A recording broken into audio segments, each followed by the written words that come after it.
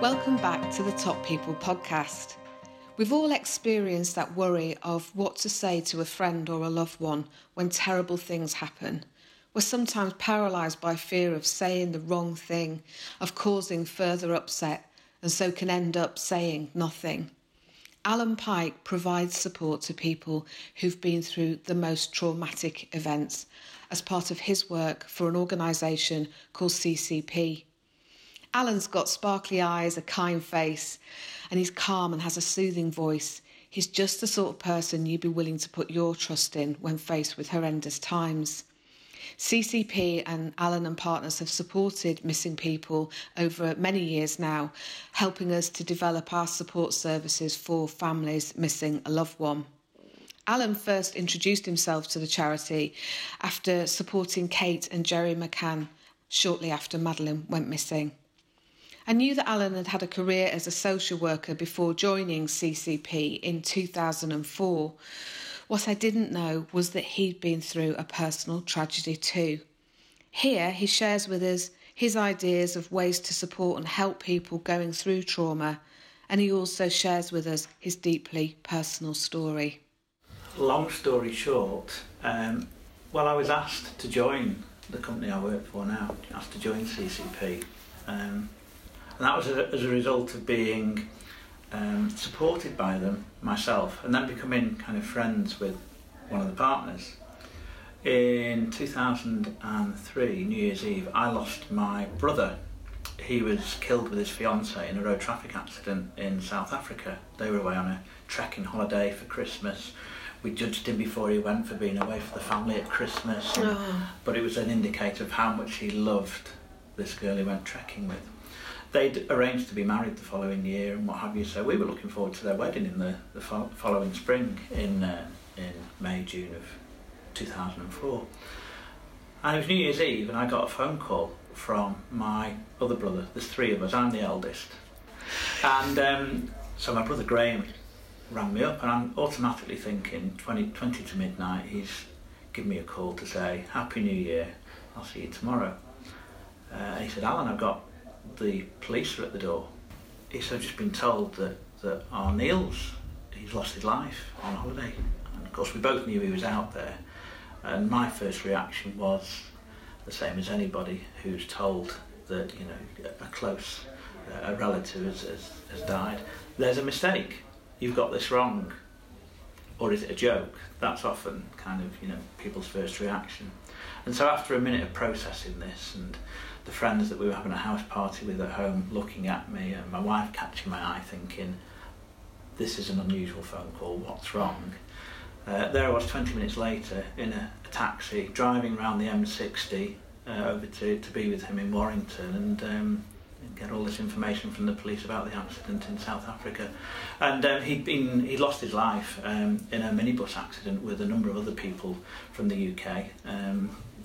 The minibus was travelling along the road and a young guy, South African guy with mental health issues, attempted to commit suicide by throwing himself in front of the minibus. And the driver tried to take evasive action and the minibus snaked with the trailer with the camping gear that they were towing along. And the minibus detached from the trailer and 8 people were killed, including Neil and Chris. So we worked with the tour operator who were great. They looked after us and they offered us the opportunity to go out there and, you know, be with him, which is what my mum obviously wanted to do. And so I went and supported mum to bring Neil back, basically. And I'll never forget at Manchester Airport walking into a lounge there, kind of still in a bit of a daze 2 or 3 days later to get a shuttle down to Heathrow to catch a South African flight. And this chap walks up to me and said, Hi, I'm Michael. So I'm going to be travelling with you down there. And I'd clocked already from a couple of emails or phone calls that we were going to be accompanied by what at the time I regarded to be a counsellor that was provided by the tour operator. And my mum looked at me to say, Who's this guy? I said, It's okay, Mum, he's one of us. He's with the tour, he's a counsellor, he's going to look after us. So so he flew out there with us and he did the things with us and for us that I now do for many of the families that we work with when incidents do take place abroad. The support he provided was, you know, a listening ear, questions that we had that were a little bit sensitive or maybe political or controversial in terms of the things that we wanted to do, the people we wanted to see, going to see the minibus, returning to the place where the accident had taken place, and just getting information about what had happened. A perfectly natural thing for people who are going through that kind of trauma to want to get. They need information. And so he did one or two really therapeutic, useful things for us while we were out there, including bringing my mother together with the mother of the young man who committed suicide in front of the bus. So if you like, the chap who caused the accident. Yeah. My mother was brought together with his mum in a small mud hut in Ladysmith in the KwaZulu-Natal, and they couldn't speak the same language, but they just spent half an hour together looking at each other, hugging, holding hands, and then they left. Wow. And it was Michael that kind of realised that that was important for my mum to do. I guess you could say she wanted to ensure that there was no blame from our side to the chap that caused the accident with his actions. And then we returned to the UK after a few days, and the funeral took place. And Michael and I stayed in touch. He provided me with some ongoing support, just kind of getting back to normal routines. Yeah. I took a few weeks off work and had to go through sorting out, you know, Neil's house and estate and so on and so forth. My mum wasn't able to do that. And Michael was quite good at kind of, you know, just being at the end of a phone, really. And I was checking that, you know, where I was up to in recovering from losing, you know, your baby brother, that I was where you might expect somebody to be. I'll never forget, it was my birthday the following May, and I was out with my wife and the two kids, and we were cycling along the River Mersey, going for a bit of a picnic, and I got a phone call. He said, "Alan, this is it's a very strange call, but it feels like I'm about to jump off a very high diving board." He said, "There's an opportunity at CCP, and I wondered whether you'd be interested in meeting and talking about perhaps come and joining the team." So I've been with the company now for 13 years. And do you remember the first person you supported who'd been through a trauma? I do. Well, we had a call about an incident that took place in a Mediterranean resort, and it was a woman who'd been sexually assaulted while she was away. There I was, you know, less than a year after receiving the support, being the person offering it to another family. So I remember it very, very well. And the couple that I helped and looked after, the lady herself, I met her very soon after landing. I was taken to sit with her, introduced to her by the resort manager. She'd been through the process of being looked after by hospital and police, and had been discharged. And we sat in a room for 3 hours, and we just talked. And her husband was to fly out later that afternoon and evening, and it was evident that her greatest fear was being reunited with him. She was petrified. Why was that? It's something I've come across with women and men who've experienced sexual assault over the years. There are a range of feelings, from guilt, embarrassment, shame. Did I make a mistake? Was it my fault? And how does that leave the relationship I have with my husband now? What will he think of me? Will he want to be with me again? When I'd finished that session with her, I remember getting a knock on the door from the resort manager, who said, "Husband's here in resort and he needs to speak to you." And it was evident we had a problem, because he was coming from it from a completely different angle, and his fear was also about being reunited with his wife, but for very different reasons. His fear was around, I don't know what to say. What's the first thing you say to your partner who you know has been sexually assaulted? And so they were both frightened of reuniting for very different reasons. And so I did a similar exercise with him. We sat down for 2 or 3 hours and we talked through those fears. And I was able to help answer many, many questions he had, generally about sexual assault, but also specifically about what his wife had been through. And she was really relieved that she didn't have to tell him the story and wasn't under any pressure from him. And she'd given me permission to, if he wanted to know, describe what had happened to her, which I did. And he then asked for advice and guidance about what do I do next. Late on that evening, the two were brought together in a room with me there, and I left them to it. And it was fine. It was okay. So, a couple of hours with each person, giving them the opportunity to talk through what their fears and anxieties were, it did the trick. And when you walk away from a day like that, what do you do next? Well, I think because the people around you are very much looking at you as the professional, the expert, and we need someone to sort this problem out. You're the person in the frame here. You're the person that we expect will sort it out. And when that solution appears in front of your eyes and you see a good outcome, it's tremendously rewarding. It's something that, as I say, stays with you forever. You don't, that day I'll never forget.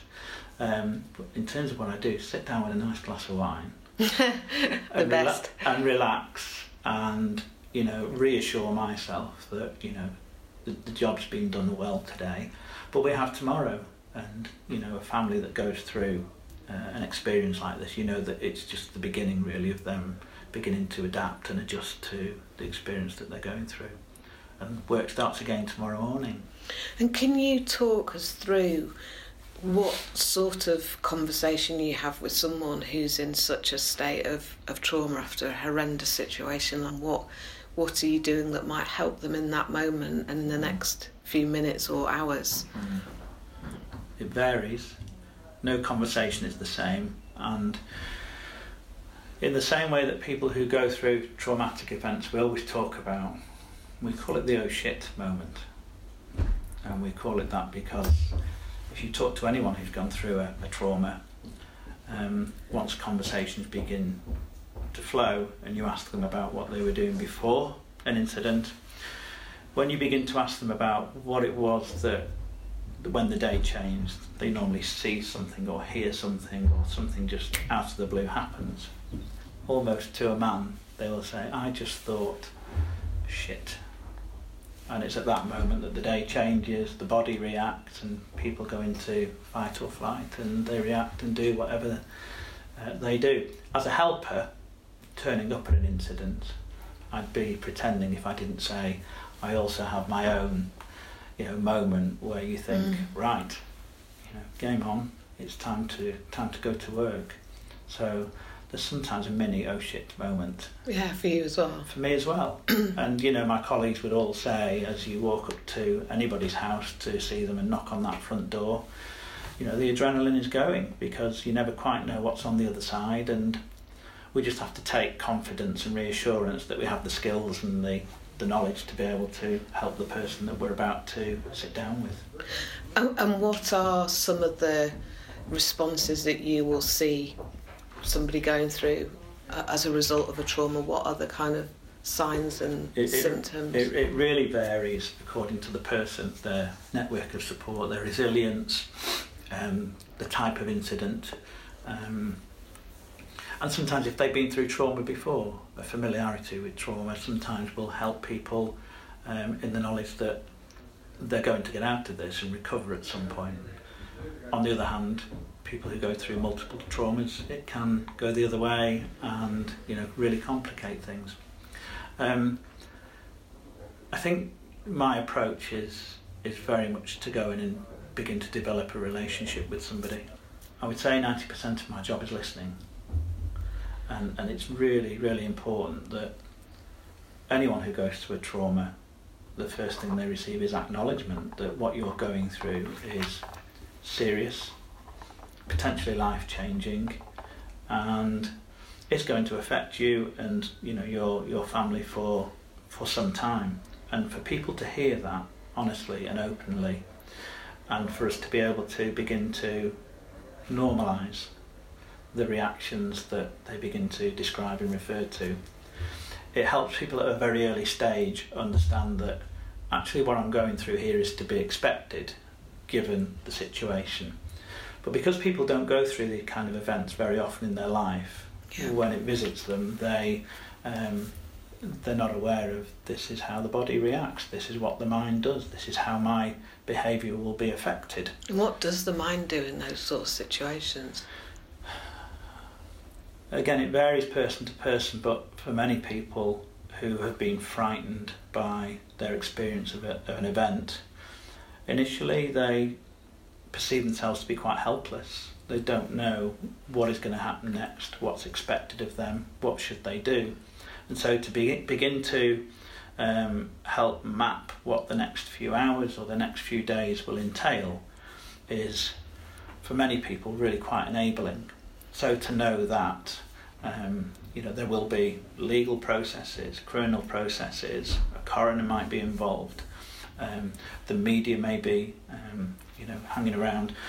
A lot of these things, for many people, they're unaware that they're going to be happening, and so to begin to know what might happen in the coming days gives people a little bit more confidence to be able to cope with whatever's thrown at them. And so when it is thrown at them, they're not as surprised and taken aback and shocked as they might have been had they not been warned this may or may not happen.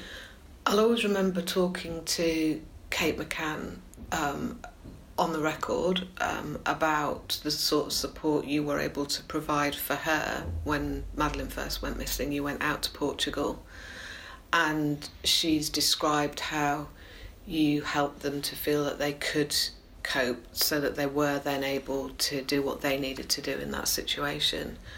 What's your memories of that time? I would say Kate's comments are very generous.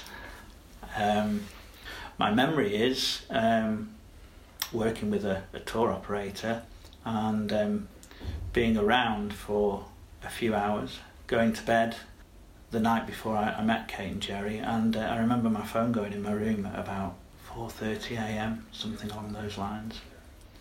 And I think the overseas director at the time of the tour operator said that they're ready.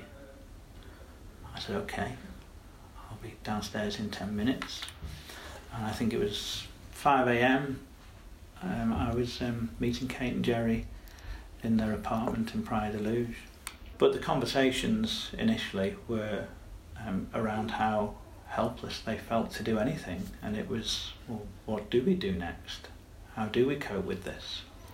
And so, my reminder to them was that they've got a lot of help, they've got a lot of support here to use that in whatever way they could, and exercise a heck of a lot of patience, keep an open mind, and let's take it hour by hour.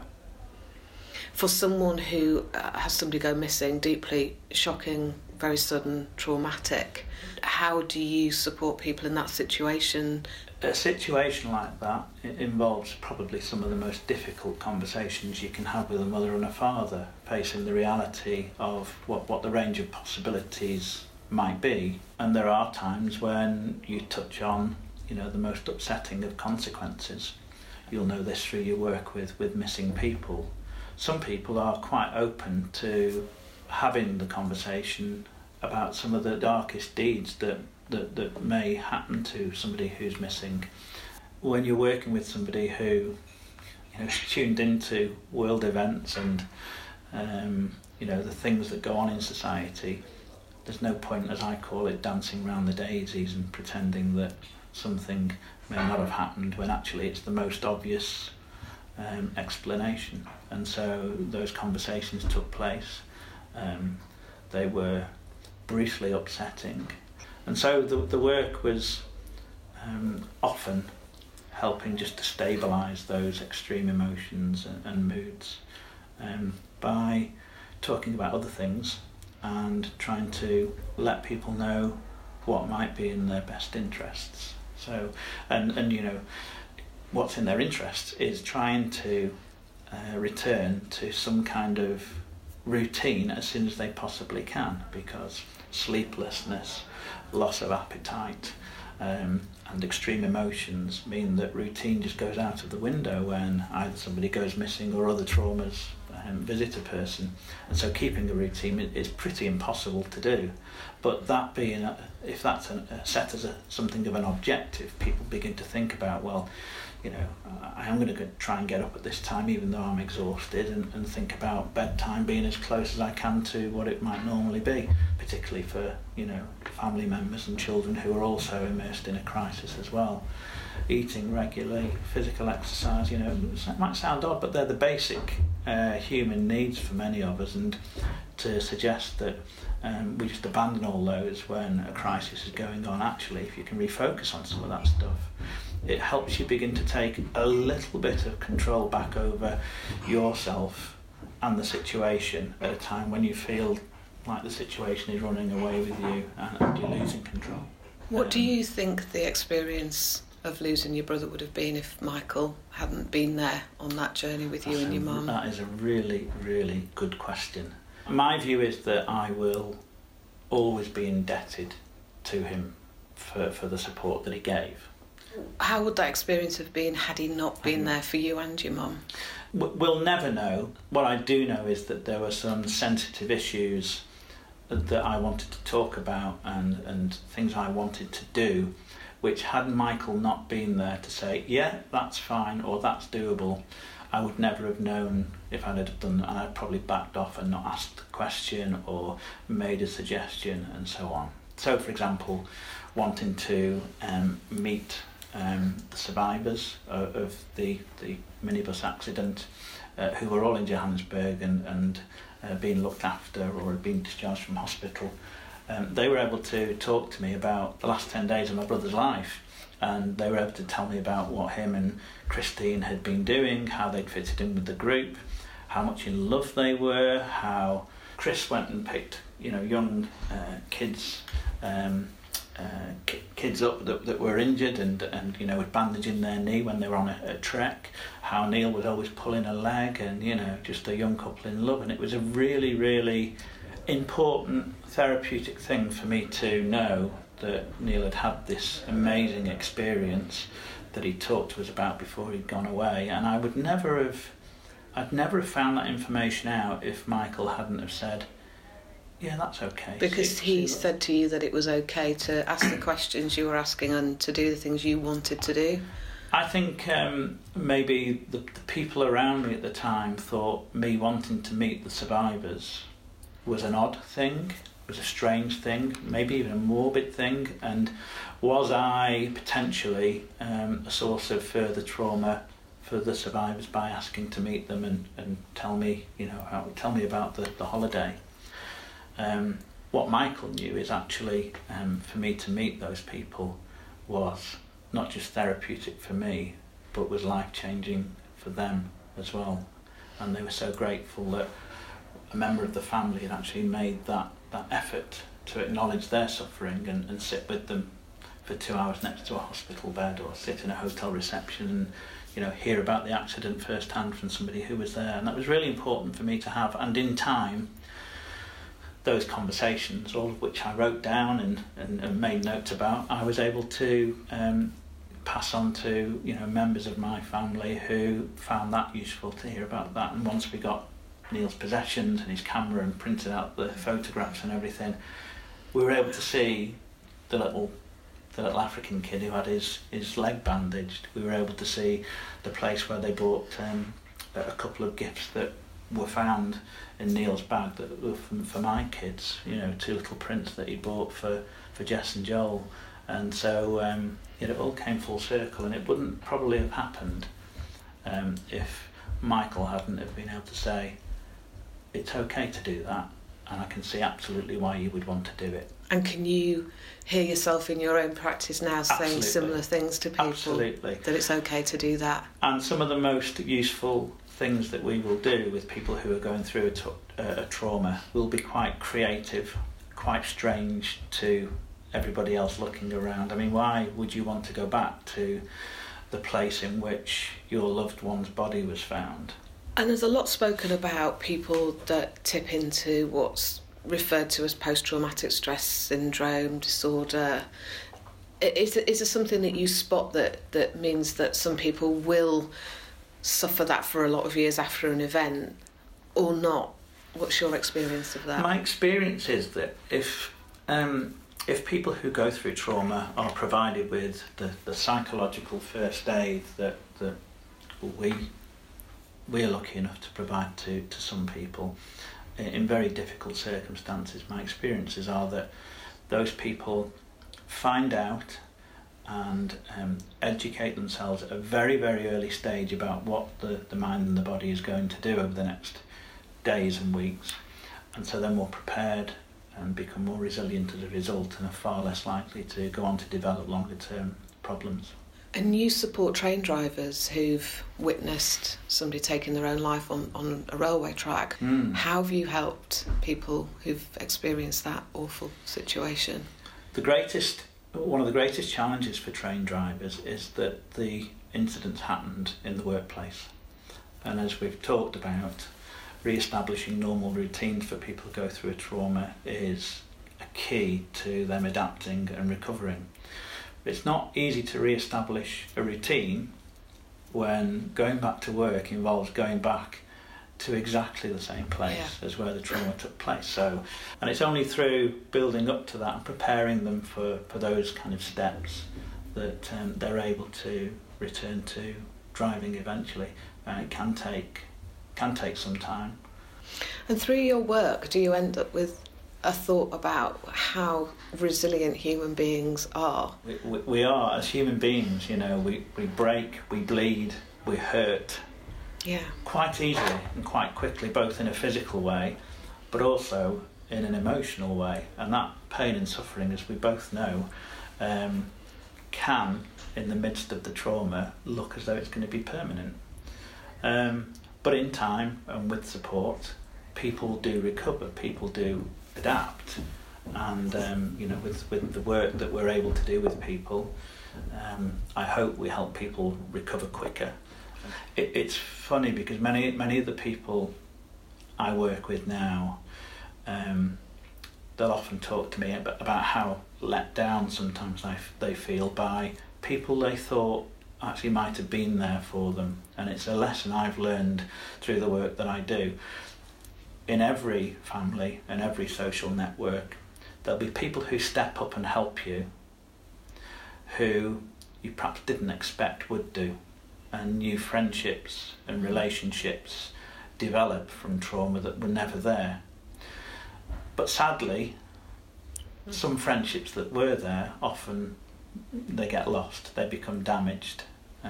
Maybe because they were fragile anyway, but people will feel let down sometimes by people who they just hoped and expected they'd get a bit more from at that time. And that's because, for all sorts of different reasons, but one of them is, as you said earlier on, what do you say to a friend or a family member who's going through the most traumatic experience?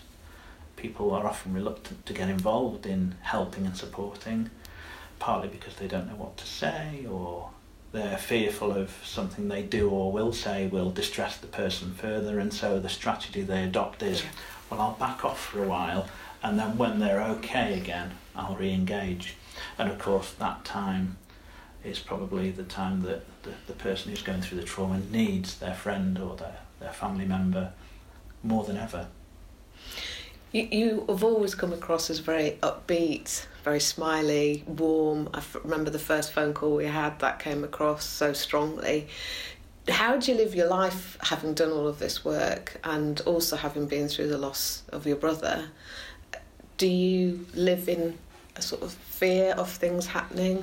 Do you think differently about your own family? You have to be careful that you don't start treating the world as a more dangerous world than it was this time last week, just because there's been a terrorist attack in London or in Manchester. These things appear to be happening a little bit more frequently, but they still are rare events. And I think we can't live our lives walking out the door every day thinking that something's going to happen. And thinking back to the work that you've done supporting people going through awful times, what are you proudest of so far? And people can put their kind of trust in us, because you only get one chance to look after people and to do it right. If you don't get it right the first time, you've lost it. Yeah, and you won't get a second opportunity. And I'm probably most proud of the fact that when we're very lucky to get these opportunities to work with people who are, to use Michael's phrase, on their knees in grief, we take that opportunity and we do a pretty good job of it. And you've been a brilliant support to missing people in so many ways, and thank you very much for talking to me today. Thank you very much. You're very welcome.